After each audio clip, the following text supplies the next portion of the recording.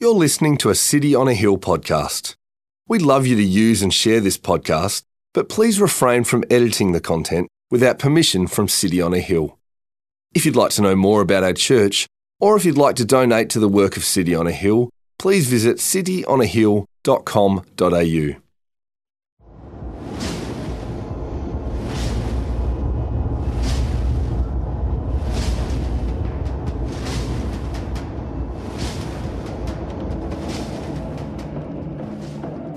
Now there arose a great outcry of the people and of their wives against their Jewish brothers. For there were those who said, "With our sons and our daughters we are many, so let us get grain, that we may eat and keep alive." There were also those who said, "We are mortgaging our fields, our vineyards, and our houses to get grain because of the famine." And there were those who said, "We have borrowed money for the king's tax on our fields and our vineyards. Now our flesh is as the flesh of our brothers. Our children are as their children. Yet we are forcing our sons and our daughters to be slaves, and some of our daughters have already been enslaved. But it is not in our power to help it, for other men have our fields and our vineyards." I was very angry when I heard their outcry and these words. I took counsel with myself, and I brought charges against the nobles and the officials. I said to them, "You are exacting interest, each from his brother." And I held a great assembly against them, and said to them, "We, as far as we are able, have bought back our Jewish brothers who have been sold to the nations. But you even sell your brothers, that they may be sold to us."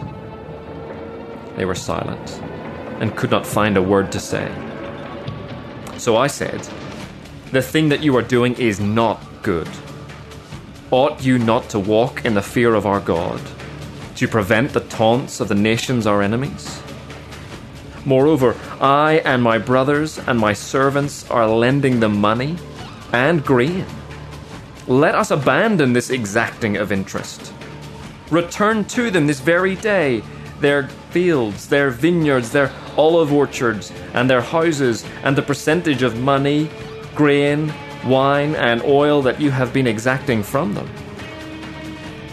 Then they said, "We will restore these and require nothing from them. We will do as you say." And I called the priests and made them swear to do as they had promised. I also shook out the fold of my garment and said, "So may God shake out every man from his house and from his labor who does not keep this promise. So may he be shaken out and emptied." And all the assembly said, "Amen," and praised the Lord. And the people did as they had promised. Well, in a moment we're going to be looking at those verses, but before we do, I'm on annual leave tomorrow. I'm pretty excited by that. A time of rest, time of relaxation coming, a chance to do some of those things you don't normally get a chance to do. And different people, rest and relax in different ways. I personally am looking forward to spending time with my kids, but also just some time by myself watching some movies. I really enjoy that. And I've been thinking about a particular type of movie a little bit lately. The sort of movie where someone is faced with what seems like insurmountable odds, and yet they triumph. And as I've been thinking about this, it struck me just how many movies, that's basically the plot line. Maybe a sporting movie, whether it's basketball or baseball or hockey. I can think of teams that have overcome the obstacles of being misfits or whatever it might be, and they've won the grand final. Or maybe other teams. There are plenty of movies out there about singing and dancing people coming together and being victorious. It doesn't have to be a team thing. Sometimes there's personal victories, overcoming personal demons or obstacles that are in the way so that the plane is landed on the river or the ship landed on the moon. And if I'm honest, it's also the plot of pretty much every single superhero movie. The world needs saving yet again. And of course, it needs to be done in a big way. I've been thinking, therefore, that there's two main themes to these sort of movies. Firstly, it needs to be a decent obstacle, a decent difficulty. I suspect our world knows that everything's not working how it should be at the moment, which is perhaps why there's so many superhero movies out there. The world needs to be saved. I think our culture recognises that things are a little dark and need fixing. No one goes to see a movie about someone misplacing something or losing their paperclip. It needs to be a decent difficulty. The other part of this formula that I think works is you actually have to care about the character. No one barracks for the bad guys. They have obstacles and issues in their way as well, those blasted good guys. But we need to feel empathy, compassion, sympathy with those who are facing difficulties. I think that summarises today's passage. There are some incredible difficulties that need to be overcome, and I hope to show you that Nehemiah is someone we should care about because he points us to the Lord Jesus and also, therefore, has things to say to us as we face obstacles in our life. Today, we're going to be in Nehemiah chapter 5, 6, and as I learnt this week, also chapter 7. So it'd be really helpful if you have your Bibles open there on your phone or the books themselves, because we're going to be covering a fair few chapters of the book of Nehemiah. As we do so, let me just take a moment to remind you that we're in a series called Rebuild, where we're working through the Old Testament books of Ezra and Nehemiah. Ezra was a book where we saw that God's people had not lived in a way that pleased God, and so he called them back to himself and taught them how to worship him. For the last month or so, we've been in the book of Nehemiah, and there we've seen in chapter 1, he was still back in the Persian Empire, but he felt a particular call of God to complete some work, to rebuild the walls of the city of Jerusalem. And so in chapter 2, he travelled there. In chapter 3, people said, yes, we will get behind your vision and help you in this. And in chapter 4, last week, we saw some significant opposition arose. And that theme continues in chapters 5 and 6 today. In chapter 4, God's people were mocked and then threatened externally.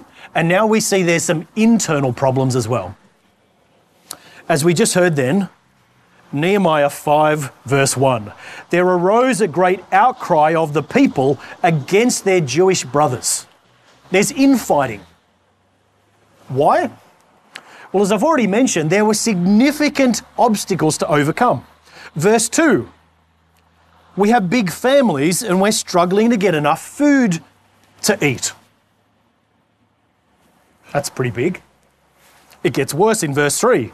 We're having to mortgage our houses to buy food because there's a famine. We're perhaps struggling with the cost of living going up. Have anyone had to mortgage their house to pay for petrol? And it gets still worse. Verse 4. There are some who said we've had to borrow money, basically in order to live, and now we've had to send our kids into slavery to pay off the debt. As groceries go up, that has not entered my mind, and I trust it's not entered yours either. Likewise, Nehemiah, we're told in verse 6, is outraged by this. These are significant problems. And so he calls together a group of people and he says, we've got to fix this. We've got to drop interest rates. We're going to get rid of interest altogether. We need to care for the poor, our brothers and sisters who are struggling. I love how it said, just as it was read at the end, I think it's a verse 8, they had nothing to say.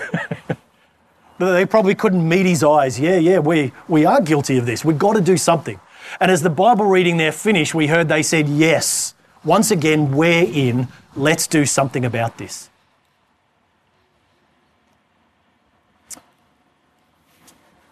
Nehemiah says, that ought not the fear of our God motivate us? He's pictured here then as someone who wants to serve God. He wants to respect and honour the Lord. And he's keen to fix the problems, the obstacles to be addressed that are before the Lord's people. It's got all those elements of a great movie. But then I think it gets even better. Nehemiah 5 verse 14, he starts to tell us a little bit about himself. He goes above and beyond. He doesn't just want to fix the problem, but he wants to show that I actually really care. And although he's been given an allowance for food, he's thinking, far be it from me, if everyone else is struggling, for me to live like a king. And so he uses his own money to invite a fair amount of people. What's it say in verse 17? 150 people to join him for meals. That's a character I can care about. And maybe it reminds you of people you know who are great examples, inspiring, godly people. I was reading recently that after the Queen's birthday, there were some people who were recognised, and I guess rewarded as such, for fostering 74 children in their years of marriage. I don't know who these people are, but that's a story that inspires me. Maybe you can think of other people who show compassion for the poor, courage in a particular area. Maybe they've invited young people into their house. Whatever it might be, we can't help but think they're good people. And here, as we hear about Nehemiah, we think, it's not just great that he fixed these problems, but what a great guy to go above and beyond. That's inspiring. I think it helps us then as we get to chapter 6, and it looks like same old, here's the same problems repeating, that we're actually cheering for him. 6 verse 1. Now when Sanballat, Tobiah and Geshem the Arab, they're enemies of God's people so far in the book of Nehemiah. When we hear those words, I'd love to hear a boo come. We think, yeah, they're the villains, they're the bad guys. We're not going to cheer for them. What are those scallywags and rascals up to now? Well, it sounds a little boring, if not straightforward. They invite Nehemiah to meetings. How dastardly. But we're told there, they've obviously got another agenda at the end of verse 2, but they intended to do me harm. And so Nehemiah says, look, I'm not turning up. Verse 4, they try this 4 times. Verse 5, they think we need a new strategy. Hey, Nehemiah, a reporter's come across our desk saying that you're building these city walls so you can set yourself up as king and be safe doing it. Are you going to attend our next meeting? I love Nehemiah's reply, verse 8. I sent back saying, no such thing as you say has been done. You are inventing these things out of your own mind. You guys are making up rubbish. But still in verse 9 he says, O God, strengthen my hands. There's real struggles here for Nehemiah. And again, it gets worse in verse 10. His own people start turning on him. Verse 14, as again he prays, apparently some of God's people are prophesying against him. Imagine how hard that would be. Problems within God's people, we can fix it. Personal attacks, I can ignore it, but help me, God, to do so. But now, people are saying, in the name of the Lord, what Nehemiah is doing is wrong. There's enough truth in what they say there in verses 10 to 13, such as these guys are trying to harm you, that Nehemiah wants to respond, but the advice they give him on how to do so will actually lead him to sin. It's character assassination. It just seems like one thing after another for 3 chapters. Chapter 4, chapter 5, chapter 6. Surely this is going to take its toll on Nehemiah. Surely this is going to stall the work. It's then a bit of a surprise when in verse 15 we're just told, so the wall was finished. Now, it hasn't happened that quick. In chapter 4, about halfway through, we saw the wall was halfway high. Just dropped a little status update in there. Chapter 6, verse 1, we're told now that the wall is looking good, but there's still some holes. Now, all of a sudden, it's done. As I read these chapters, I just wouldn't have expected that to happen. It seems so easily. More than that, at the end of verse 15, the wall was finished in 52 days. I don't know that I could put up a retaining wall in under 2 months. But this guy's built a wall around an entire city. A wall that's high and wide enough to withstand armies and sieges. This is incredible. So much so that in verse 16, we're told, when all our enemies heard of it, they were afraid, for they perceived that this work had been accomplished with the help of our God. It is so astounding that this work has been completed and finished in this time frame that even the enemies of God say, his hand must have been in this. Praise be to the Lord.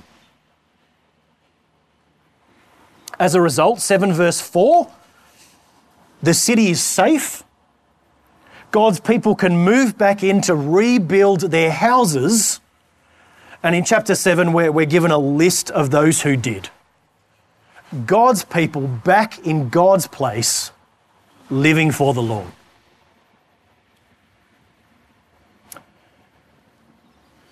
It happened a long time ago.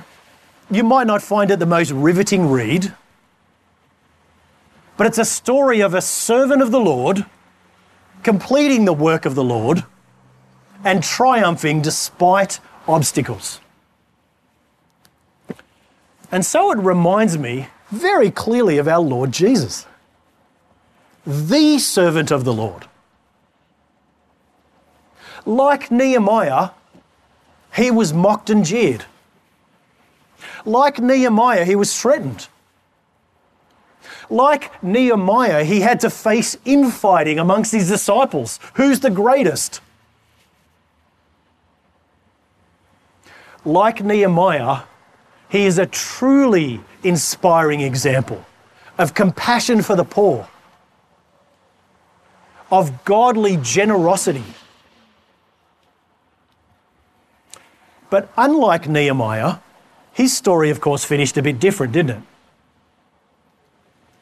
When God's people united with the enemies of God's people, the Romans, they just didn't threaten physical violence as they did to Nehemiah.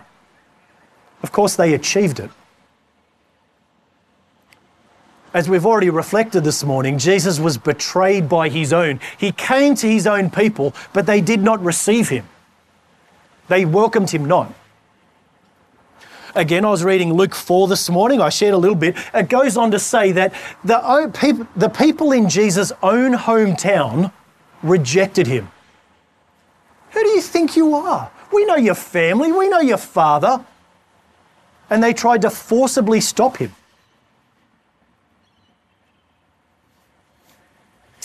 And so, of course, Jesus was crucified.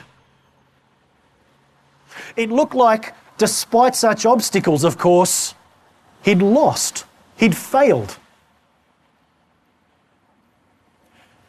And so it comes again as a bit of a surprise, maybe a shock, when on that cross he said, what? It is finished. How did he complete God's good work? Well, as Jesus hung there, perhaps reflecting back on his life, he could see that he'd run the good race, to use a New Testament metaphor. He could see that he had done what the Lord had asked him to. Despite being tempted to sin, he had not given in. He was triumphant. He'd satisfied the just requirements of God's law. He'd lived for God rather than for himself. The Bible says the punishment of sin is death.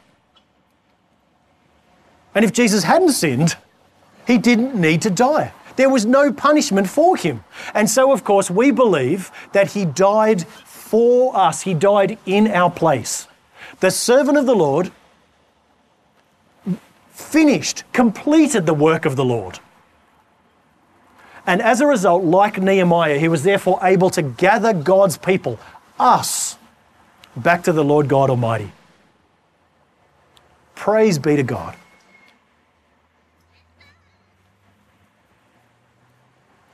Which brings us to ourselves. As God's people, we too might face obstacles each and every day in completing the Lord's work. But as we think about ourselves, we might wonder, what exactly is the Lord's work that he would have us complete? I think we often ask that question for two reasons. The first one is because we often think specifically rather than generally. What would the Lord have me do in this specific situation? Should I accept this job? Should I move to this place? Should I send my kids to this school? Well, we want to know about God's will for us in specific ways. And in doing so, we can sometimes forget that God has made very clear to us his general will. What work will he have you complete? Well, like Jesus, to resist temptation. To live and worship him every day. To say no to sin. That is the good work that God would have you complete. And by his help, we can do it. Did you keep your patience with one of your children this week? Praise be to God. Did you say no to a sin that you've struggled with before? Praise be to God. The other reason I think we often think about and struggle with the Lord's work for us is because we think in big terms rather than small. Did you think of someone before that inspires you as an example of godliness? Perhaps you think, well, who will I ever inspire? What grand work will I ever do for God? I've given examples of small, everyday areas we can complete the Lord's work ourselves. And so as I look at the story of Nehemiah, I want to encourage you about how we too can overcome obstacles as we do this. The first one is the example of prayer. Nehemiah is a fascinating man of prayer. When we're introduced to him in chapter 1, he's praying. He has a regular, extended time with the Lord. If you want to complete the Lord's work, do you have that? In chapter 2 and chapter 4, here in chapter 5 and 6, he just keeps sending up these quick prayers. Do you do that? I'm pretty good at spending time with the Lord, praying regularly for an extended period. I'm pretty hopeless at walking with the Lord and conversing with him every day. We need both to complete the work of the Lord. Bringing things to the Lord, but also in the moment going, God, help me. We need to be people of prayer if we too are to be servants of the Lord who complete his good work. Secondly, we need to be people who partner with one another. I love that Nehemiah didn't get about this job by himself, but he shared the vision and people said, we're in. When there were problems within God's people, he gathered God's people again and said, we need to fix this. Imagine if that was true for us, as we faced obstacles together. Last week I was attending a conference, and there I was listening to a guy who was talking about some research he'd done at a particular church. A church that, unlike all the others in the community, had lots of young people. And he wanted to know the sort of secret here. And his studies showed him that this church was different in sort of three ways with young people. Firstly, they named them. They greeted the young people at their church and took time to learn their names. And that helped the young people feel welcomed and included. Secondly, they noticed the young people. It's not that far from saying, hey, how you doing, so-and-so, to saying, how was your week? And then they'd follow up on those comments, noticing the things that the young people were struggling with and actually talking about them. They named, they noticed, and then they nurtured. Again, it wasn't a big step to go from how you're doing to how you're doing with the Lord. How are you going with this problem to can I pray for you or help you in that area? And as I listened to this research results, it struck me that it's actually not that special. Imagine if we did that with one another. We named the things we're struggling with. How are you doing this week? Oh, fine. Well, actually, no. Let me tell you what I'm struggling with, an obstacle I'm facing. Imagine if we noticed one another. You doing okay today? You look a bit down. How did you go with that problem you shared with me last week? Imagine if we were known for nurturing those around us. Again, godly examples of compassion and kindness. Discipling one another. Could it be possible that, like the enemies of God's people, in our day and age, our world might look at us and say, actually, you inspire me. This can only be done with the help of the Lord.